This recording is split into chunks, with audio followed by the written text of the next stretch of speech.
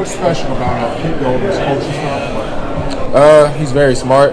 He's been a coach for a very long time. And like I said, I have a really good relationship with him, and I'm confident in his ability to, lead our defense. Dylan, I know it's not your position, but Yeah. Josh is a very aggressive corner. He has a lot of potential to be a really great corner here at the University of Alabama. And like I said, I see him being, a leader one day. He just has to go into that role. What jumps out to you about Shane Lee? Like he's backing you up right now. Yeah, Shane Lee, he's going to be another one of our great players. Like I said, it just takes time. He has to learn the plays, continue to grow confidence in himself. And as time goes on, he continues to learn the playbook. I feel like he's going to be a good player as well. Same question on Jalen. Same thing, man. They just have to, stay in the film room, and it's more so confidence. Like, I've been in their position before, having to, get used to being acclimated in the system and having to learn plays and all that. So, like I said, it just takes time. And when it's their time, they'll be ready. Where have you kind of seen yourself grow? You're now a leader. You're now one of the older guys. So, where have you seen yourself grow the most playing the season? I've grown more as a leader. Before I was already a leader, but I was more so like a lead by example type leader. So now it's like I'm being more vocal, and it's not more so me yelling at guys. It's me trying to understand them, trying to reason with them, like whether it's personal life stuff or just football stuff. It's like being that guy they can come to.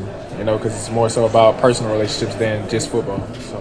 Dylan, how long did it take you to know the defense in your mind, and what about Raekwon Davis? It took me, honestly, it really took me like 9 months to learn it. 9 months to learn it, but then I didn't really get comfortable with it till we played Mercer my freshman year, and I think that was like the 11th game of the season. So. Yeah, like it was really, you might as well say 11 months. So that's how long it took. And what was it? Raekwon Davis. Yeah, he's a really great player.